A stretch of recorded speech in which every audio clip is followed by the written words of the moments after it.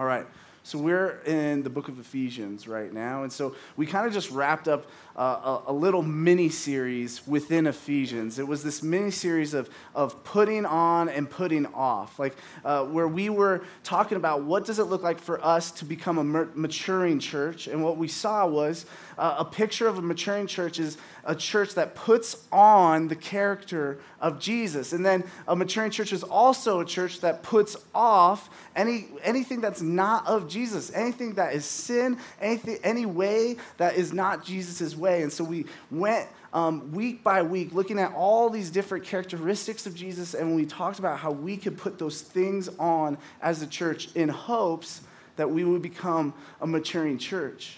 And today we're actually going to kind of still stay in this idea of what does it look like to be a mature church. But rather than it being about putting on or putting off at this point, it's really what we're going to see is that it's rooted in where we find our identity. That for us today, as we look at what it means to be a maturing church, we're going to see that it's rooted in where we find our identity. How many of you guys have seen the movie Blood Diamond? Probably not a lot. Oh, wow, a lot. All right, surprise. So Blood Diamond, it's a really good movie, and I'm going to reference it. I saw a Babylon Bee article that said, pastor finds perfect Bible passage to illustrate movie, and sorry, I think we do that sometimes. No, but this movie, Blood Diamond, kind of concept of the movie is there's this man from Sierra Leone, and he finds this massive diamond at the beginning of the movie, and he hides it. And it's in the midst of this turmoil happening in his country where different revolutionaries are coming in and kind of oppressing the people and these different things. And so he finds himself in jail, and wouldn't you know it, right in jail with Solomon is Leo DiCaprio. And so him and Leo, they start talking. And Leo's playing a South African man.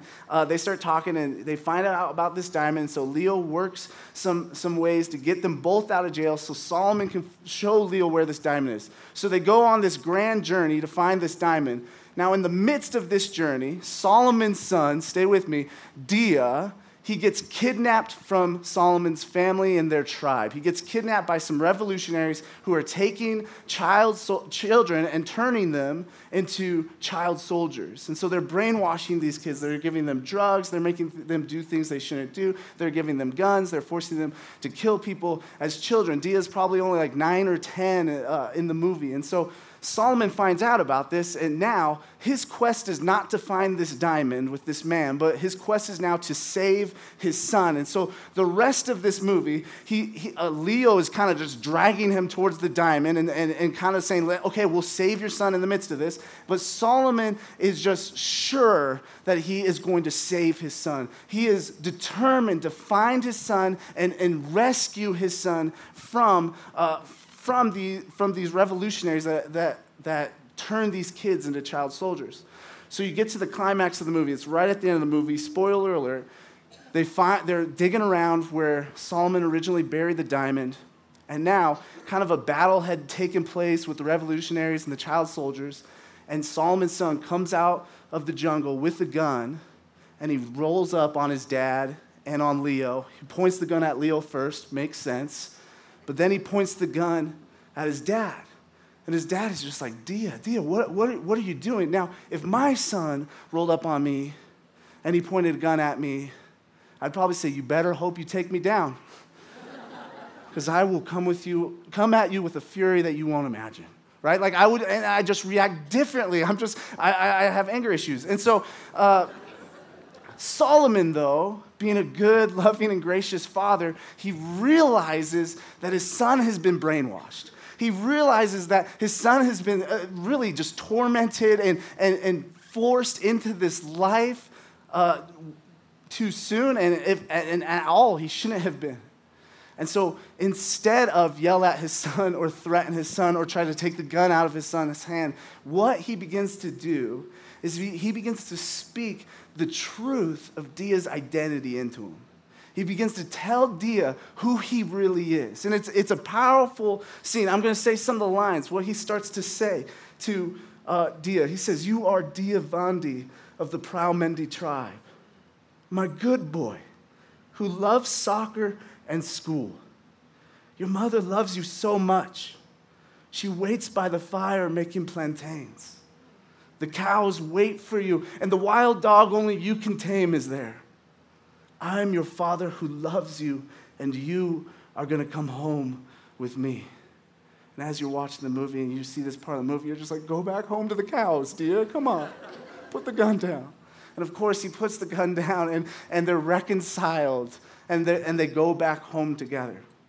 Now, what I love about that scene is I think Solomon gives us a picture of what God does with us. God is on this rescue mission to save us, and how he saves us out of it is he begins to speak to us and tell us what our true identity is when it's found in him. He begins to speak to us, and he begins to tell us who he really created us to be. And I think in the text today, when we look, we're going to see all these different commands, not to sin, and then also to kind of live righteously. And in the midst of it, we could get bogged down and feel lost if we don't realize that what Paul is trying to do is speak the truth of our identity in Christ to us. He's trying to tell us who we really are. I love this quote. I've read it before, but I'm going to read it again because you probably weren't here when I read it. And the quote is by Kevin DeYoung, and it's from a book, The Hole in Our Holiness. And he's summarizing what he thinks New Testament ethics is marked by. And he says this: if I had to summarize New Testament ethics in one sentence, here's how I'd put it: be who you are.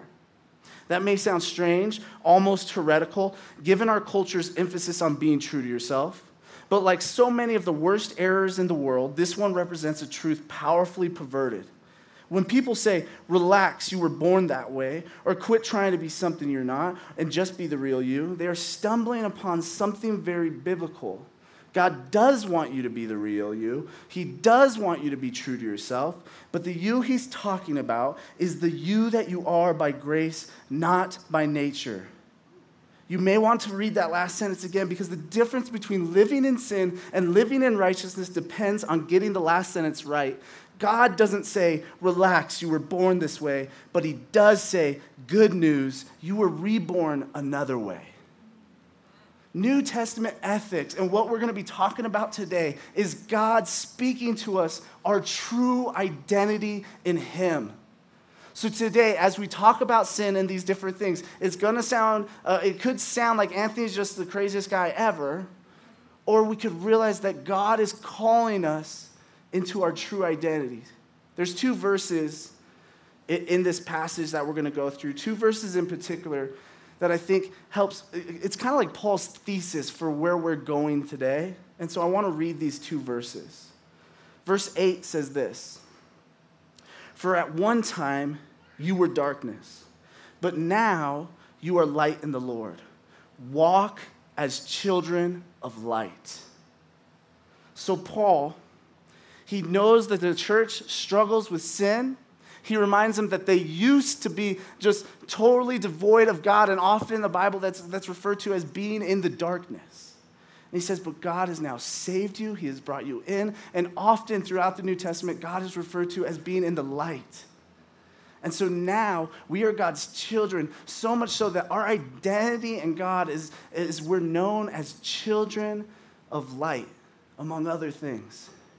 So Paul is speaking this identity into the church. He wants the church to remember that they're not children of darkness anymore. They're not children of sin anymore. They are children of God, which means they are children of light. They can stand out in the open, and they don't have to hide anything about themselves because they are in the light of God. And then Paul wraps up this little portion that we're in today. We're going to be in 3 through 14. In verse 14, and he says something really interesting. He quotes something that's very interesting on the back half of 14. He says this: therefore it says, awake, O sleeper, and arise from the dead, and Christ will shine on you. Now, as you see, you're kind of get there, and you're like, well, Paul, what are you quoting? Now, some theologians think he's kind of quoting Isaiah or a few verses from the book of Isaiah, the prophet Isaiah, or he's kind of changed the wording to some of the things that Isaiah said. But a lot of theologians actually think that what he's quoting right there, this awake, O sleeper, he's actually quoting a song. He's actually quoting a hymn that the early church sang together. That Paul is quoting this song, and that song is such a strange song to sing. When I read that, I was like, so the early church, they just sang to each other to wake up. They sang to each other to rise from the dead, and it's a strange song if your New Testament ethics is built on doing things. But if your New Testament ethics is built in Christ and the identity that you can find in Christ, it's not so strange. Because Paul knows the tension that Christians walk through in this world, and he knows that often as Christians we have a tendency to drift towards the darkness, to drift back into sin. And so the early church, they thought it was important to say, awake, O sleeper, wake up, because they knew that sometimes as Christians we fall into this spiritual sleep where we allow the darkness to come back in, where we allow sin to come back into our life. And then the next line of the song says, arise. Arise, kind of this idea, arise from the dead. Walk in the newness of life that you have in Christ. Walk as Christ did. Christ walked and rised from the dead. So do you now. And you can share in that. And so today, we're going to go through this passage. And I think this passage really just echoes that song over and over again, pushing us into our identity as children of light. It's going to say one or two things. Today, there's only really two things we're going to say over and over again. It's going to be wake up from sin, wake up from your spiritual sleep that has allowed you to let sin into your life, or to arise, walk as Christ did, because you share in the resurrected life with him.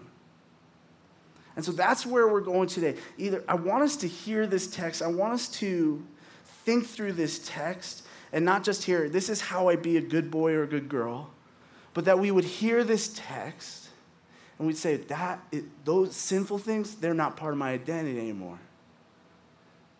These things that look like Jesus, I need to arise and walk as Jesus did. And if you're here and you're not a Christian, this message could seem confusing or judgy or whatever. But I want you to kind of just sit and ask yourself the question, is there something I need to wake up from? Have I allowed some different things into my life that I know are not good for me? And I would like to contend to say that I think that's sin. I think you're finding your identity in sin, or you're choosing to worship things that are not God. And I think that God has created you to worship himself. And so just sit with that. Sit and think, man, are there things that I need to wake up from? But church, Paul wrote this letter to the church in Ephesus, so we need to perk up. We need to listen. We need to look at these things intentionally and think, does the church even in a sense need to sing to me about this sin?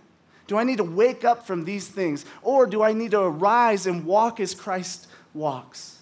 All right? So let's go back into it. We're going to start in verse 3 of chapter 5.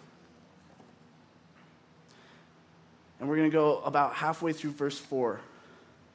It says this, but sexual immorality and all impurity or covetousness must not even be named among you, as is proper among saints. Let there be no filthiness, nor foolish talk, nor crude joking, which are out of place. We'll stop there. So Paul, right after last week, talking and telling us about putting on love, he says, but don't do these things. And so I wanted to do a whole sermon about how doing these things is not walking in love, but I didn't go that direction, so sorry. That will be next time when I preach the exact same passage. I'm kidding. I'm not going to do that. But Paul, he's trying to remind us of our identity. He's trying to wake us up to the areas where we may have let sin come into our life. So he mentions sexual immorality and impurity and covetousness. He says that's not proper among the saints. That's not what we do. That's not who we are. And he says, don't let there be filthiness or crude joking or crude talking either. And so today what I want to do is I do want to pause on a lot of these things that Paul mentions. There's a lot of different commands in here, and it's going to be a little bit of a burden for us, but you guys are smart. I think you'll be fine. But we have to anchor these commands in, is Paul saying, wake up, remember your identity, or is he saying, arise, remember your identity in Christ? Okay? And so some of these first things, Paul is trying to wake us up. So let's go through them. First is, he mentions sexual immorality. He says, this is not what the saints do. So there really isn't a lot of confusion about what this word means. It's used in a few different ways throughout the New Testament, the word there for sexual immorality in the Greek. And basically what it means is any sort of sexual activity outside of marriage. Any sort of sexual activity outside of marriage. That's how it's usually used. That's usually how it's used to describe things. Sometimes it's used to describe specific sexual acts and different things like that. But it is most often used to just say, hey, any sort of sexual activity outside of the covenant of marriage. So right away, this idea right here is so offensive to our culture. It's so offensive to our culture. Some of you might even be offended right now that I would say that we as Christians should not have sexual immorality a part of us, that it's not part of our identity. Because we look at sexual immorality and we think that God was just like, hey, I know that's really fun. I know there's some awesome things you can do when you go like this or do this, but no, you can't. And we go, this is just an arbitrary rule that some people made. It's antiquated. They made it before there were some safety measures around these things. And we get lost in what our culture says about sex, where our culture says, hey, if it feels good and it's consensual and it's not hurting anyone, go for it. But the Bible has a different ethic around sex, and it's not just because God is this grumpy guy who doesn't want us touching each other. There is a theology of sex in the Bible that we have forgotten. And so when Paul calls us out of sexual immorality, if we don't have a good theology of sex, then it is just going to sound like arbitrary rules that God is making. And so I want to give us a theology of sex, because I think for even myself and for our church, sometimes we forget the theology around sex. And so we find ourselves spiritually asleep in this area.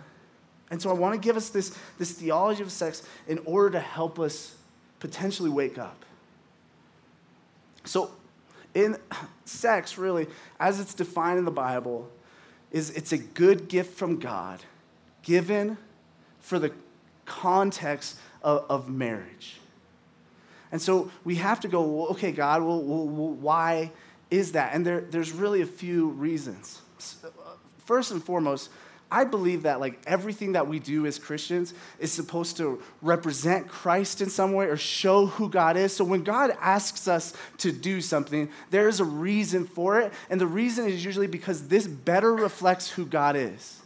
That although we are broken people, we are image bearers of God. And so even in our lives with sex, our sex lives should and can image God when done the way that God intends it to be done. And so, God is a God who makes covenants with people.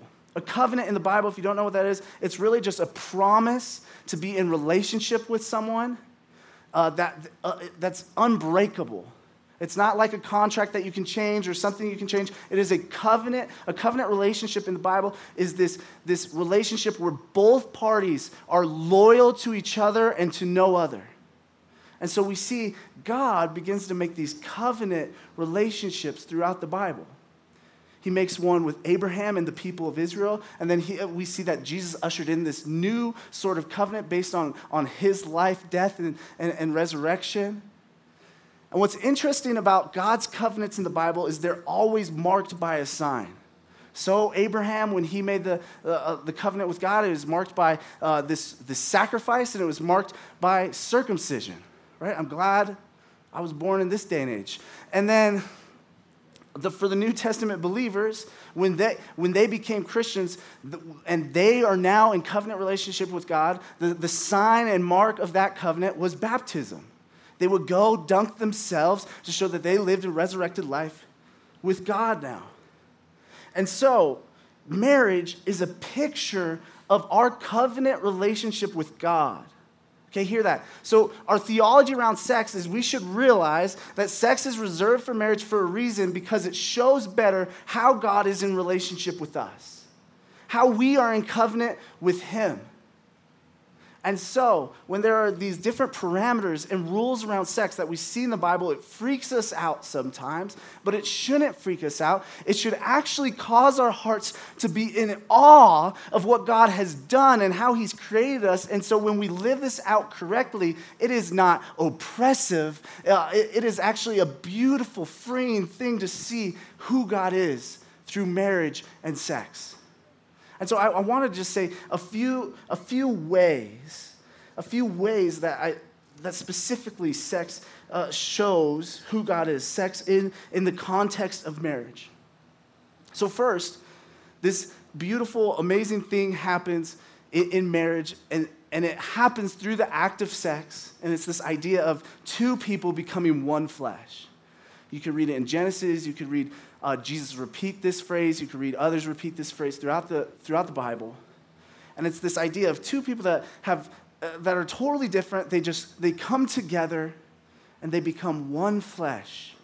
And it's this mysterious thing. And if you're in the room and you've had sex, whether it's outside of marriage or within marriage, sorry, I know there's kids in here, but kids, just ask your parents a lot of questions after this. My bad. But you know that this act of sex, there's something that happens. And scientists will tell you what's scientifically happening. And I would say that it's scientifically happening because God made us that way. He wanted this kind of one flesh thing to happen in between us. And so how is that a picture of God and his covenant? Well, this crazy thing happens. When we put our faith in Jesus to save us, it says that we have a union with Christ. It says that the church is Christ's body. That's crazy to me. The God of the universe, the God that describes himself as holy, which doesn't just mean perfect, it also means set apart. That God is so different and set apart than anything that's been created, that God is in a union with us. And so, with sex in marriage, when that one fleshness is happening, it's a picture of our relationship with God. It's a picture of our covenant with God. Now, some people are like, well, then why do I have to only have sex with one person? What is that a picture of? Well, I think it's simply a picture of that we as the church, we as Christians, we are to be united to God and to no one else. And we are supposed to walk that out joyously and in contentment because, frankly, we don't need anything but God. And so in marriage, when you choose to only have sex with who you marry, it can be a beautiful picture of that. It can be a beautiful picture of how we are to be united to God and to nothing else. And then sex also becomes a picture of to each spouse of who Jesus is. Right, in sex and spouses, I'm going to help you out right now. Sex, it should really be considered something where you are serving your spouse. Our culture's made sex this thing where you just take and you take and you take. But the church and God has made sex to be something where when we have sex, we are looking to serve our spouse. Not get from our spouse, but to serve our spouse. That's a picture of Jesus, because Jesus himself said, hey, I came not to be served, but I came to serve. And so when we kind of get this idea that we can just kind of go outside of marriage or before marriage and have all kinds of sexual partners, we're marring the beautiful picture of Jesus on ourselves. Because if we're going to be honest, in our hookup culture, if you're trying to have sex with multiple partners, you are just taking. You are just being selfish. And maybe you're in here like, Anthony, you don't know what kind of lover I am. I do. Selfish.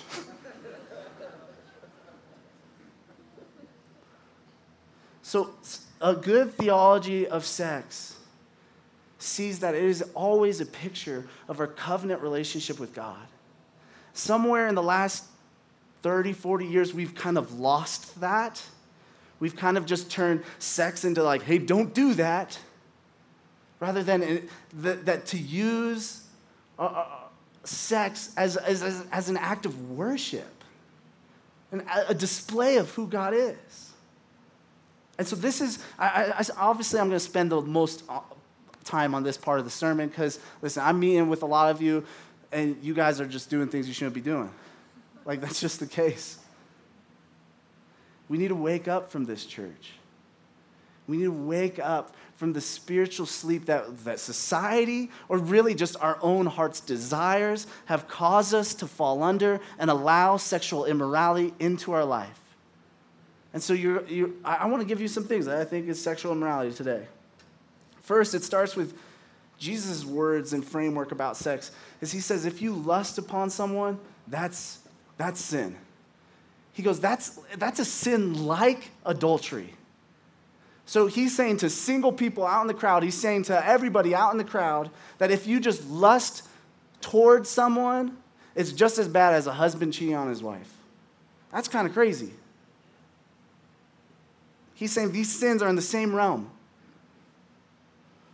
So I think a lot of times we as the church, we keep ourselves from doing things, but we just kind of let lust rule our brains. We let lust rule our eyes. And when that happens, the sad thing about that is we begin to turn every person around us that we're attracted to, we turn them into an object. They're not a person with the image of God on them. They're just a piece of meat. They're just something that you're thinking about how you could use them to make you happy.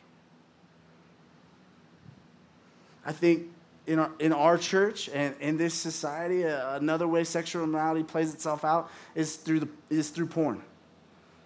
Porn use is honestly insane. It is insane how many people are using porn. It's insane how quiet society has been until just recently about the damaging effects of porn. Not even just to mention that porn, when you watch porn, you're helping an industry that literally takes women and kidnaps them and rapes them. I want you to sit in that. I want you to wake up from that. We have fallen asleep when it comes to porn. Now, I don't want you to feel judgment. I want you to wake up and realize your identity is as a saint. You are a child of light.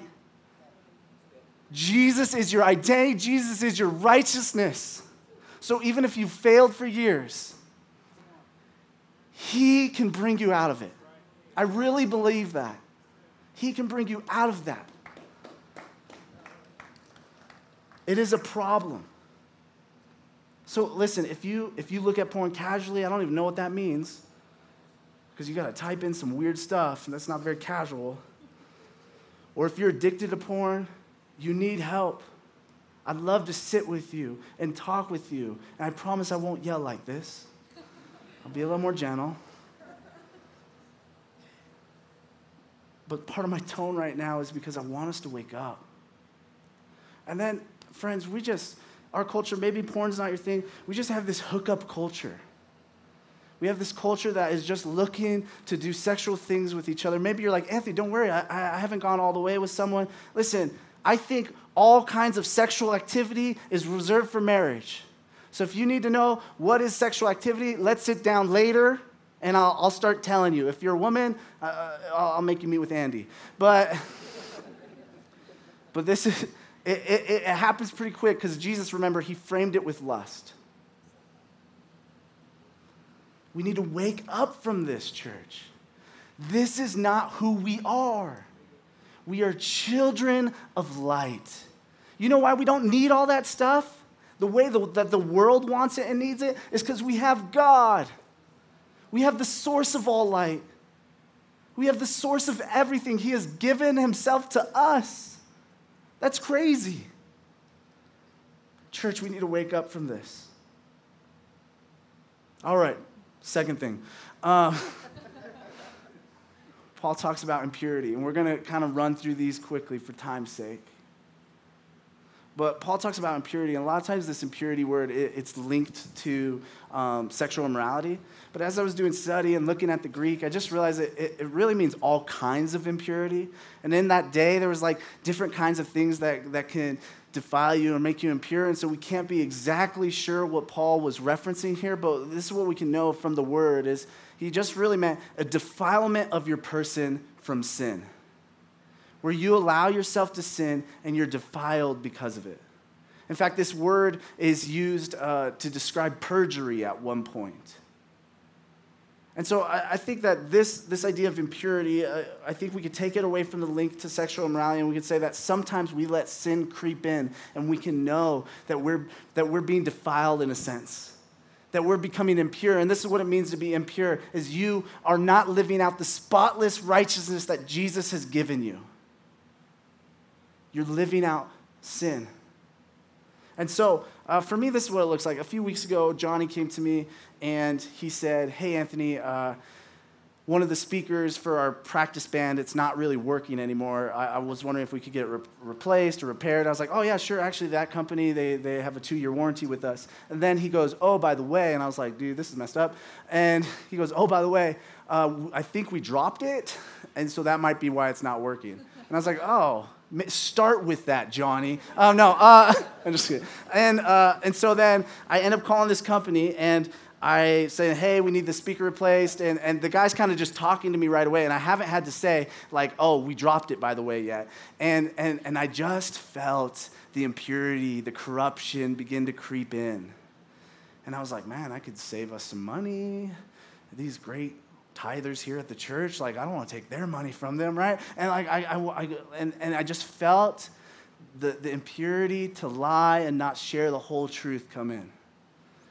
Now, fortunately, the Holy Spirit was like, stop being a liar. And so as soon as there was a pause in the conversation, I was like, also, we're pretty sure we dropped the speaker, and if that voids the warranty, I totally understand, right? And then we got a new speaker set anyways. So the Lord provides. But that's what it feels like, a defilement of the person. I can't give you like every specific thing that you go through in your life and what that might mean, but I think we know. God has put right and wrong on our heart. We know when we're letting impurity creep in. All right, let's go on to the next one. He says to wake up from covetousness.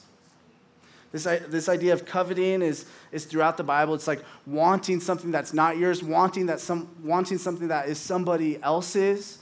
The word here in the Greek, it could also mean like greediness. And so I'm going to kind of speak to both those things here. I think when we were kids, it's easy to know what coveting is, or if you have kids. But I remember if I was a kid and my sister picked up a toy that was mine that I hadn't touched in 6 years, I'd be like, hey, actually, that's mine. I want that. Thank you. And she'd be like, you're not even playing with that. I'm like, I love this toy. Like, leave me alone, right? Like, that's coveting. Right now, it's more sinister, right? Because, like, no one's, like, taking toys out of their siblings' hands. Sometimes I still do. But no one's really doing that. I think it looks a little bit more like this, is you're just content with your life. You're content with your home. You're content with just the things that you have. You're content in God, really, is why. And you go over to someone's house for a dinner party, and you walk in, and you're like, I didn't even know they made ceilings this high. And you just find yourself thinking, like, what kind of ladder do they use to do this? And you just like, this is a nice, big house. And you begin to think, I want a house that I could rollerblade in. Like, you want this thing. And before, 10 minutes ago, you were completely content. You had all you need, but you walk into this house, and you just can't stop thinking about rollerblading in it. And how you want a house like that. And where it becomes sin, it's not wrong to want nice things or nicer things. Where it becomes sin is where it is the driving force of what you do. So then you leave the dinner party, and you can't stop thinking about getting a bigger, nicer house. You can't just stop. And so you're like, I got to go work some extra hours if I do some things here, if we change some things in the budget. And it becomes your functional God, getting this bigger house. Again, it's okay to want a bigger house. It's okay to buy a bigger house. But we need to wake up from the spiritual sleep we find ourselves in, sometimes chasing objects to satisfy ourselves. We need to wake up from that. All right? The last thing Paul talks about in verse 4 there, he talks about foolish talk and filthiness and crude joking. He says this is out of place for the saints. So I want you to think through that. I want you to think through, is your talk marked by that? And if it is, wake up. Begin to understand why that might be. I think there could be a variety of reasons for that. Begin to understand what things are you worshiping in the midst of that. Wake up from that. Instead, Paul, he gives us the antidote really is to arise and to let there be thanksgiving instead. So instead of your words being crude and filthy, that your words would be full of thankfulness to God and what he has done in your life and what he has done for you and for others. And not only that, is that your words would push other people to thankfulness for God, to God. That's what we look like as children of light. That's how we arise. All right? Okay, let's keep going. We're going to go through this, I think, quickly. Verse 5. For you may be sure of this, that everyone who is sexually immoral or impure or who is covetous, that is an idolater, has no inheritance in the kingdom of Christ and God. Let no one deceive you with empty words, for because of these things, the wrath of God comes upon the sons of disobedience. Okay, that's a little intense, Paul, right? You read this verse, and if you're anything like me, you read it and you're like, well, I'm out. It was a good run until I read this verse. And I think we can feel that judgment, but what we have to understand is Paul is using strong language again for us to understand how deep our union with Christ is, how strong our identity with Christ is. And he's saying if you as Christians are beginning to live into sin, you are beginning to act as if sin is your identity. And if sin is your identity, you have no place in the kingdom of God. But we are children of light. So we do not let those things define us. Wake up, church. If you are letting certain sins define who you are forgetting your identity is in Jesus. And then I think he kind of gives us this rise command to not let anyone deceive us. I think of it, I don't think any of us actively think, hey, try not to be deceived today. But the Bible kind of says like, yeah, try not to be deceived. I think we can actively work to not be deceived by the world. And here's a clear indicator. If you go to the Bible and there's something hard in there, and it's kind of the opposite of what everyone in society is doing, the Bible is probably speaking clearly. Not always, I can't speak for every scenario. But then if you try to find a podcast or a sermon or an article that kind of convinces you can sin in some certain way, and society kind of applauds that, you're probably on the wrong track. You've probably allowed yourself to be deceived. I think we don't actively look to not be deceived, but sometimes I feel like, even, and I'm speaking to my own heart, I actively look to be deceived. So that these hard yet clear teachings of the Bible, I could say, well, that's not really true. Rise up into that. You're a child of light. Look to not be deceived. Let's keep going. Verse 7. Therefore, do not become partners with them. For at one time you were darkness, but now you are light in the Lord. Walk as children of light. For the fruit of light is found in all that is good and right and true. And try to discern what is pleasing to the Lord. So God says, our identity is not with the sons of disobedience, so don't walk like them. Even though you might have walked like them at one point, you are now a child of light. You walk as a child of light. And then he gives us this another kind of like rise command, like rise into who Jesus is and to think through, to discern what is pleasing to God, to try to figure out what is pleasing to God. I know for some people that's a weird command, or some people don't like that command. When I was in college, actually, the ministry that I was a part of, they went out of their way to say that because of grace, because of the unmerited, beautiful favor of the Lord given to us by nothing we do, we should never look to please God. We should only look to trust God. And I was like, man, I love grace. I love talking about trusting the Lord, but I think the Bible says we should trust the Lord and we should try to please the Lord. And it's just like any relationship. Because we're in a covenant, loyal relationship, we can look to please God. I love when my daughter comes up to me with her toy xylophone or something. It's like, Dad, I made up a song for you. Dad is cool, Dad is cool. And it's just that for like 30 minutes. I'm like, you're right, I am cool. Right? I don't go, hey, don't try to please me, just trust me, right? Like that's just silly. The Lord is blessed by us trying to please him. It's okay. It's the same in marriage. It's the same in any sort of friendship or relationship. Discern what is pleasing to the Lord, church. Rise up. See how Jesus even did that toward the Father. He tried to discern what was pleasing to the Father and speak it or do it. All right? Verses 11 through 13.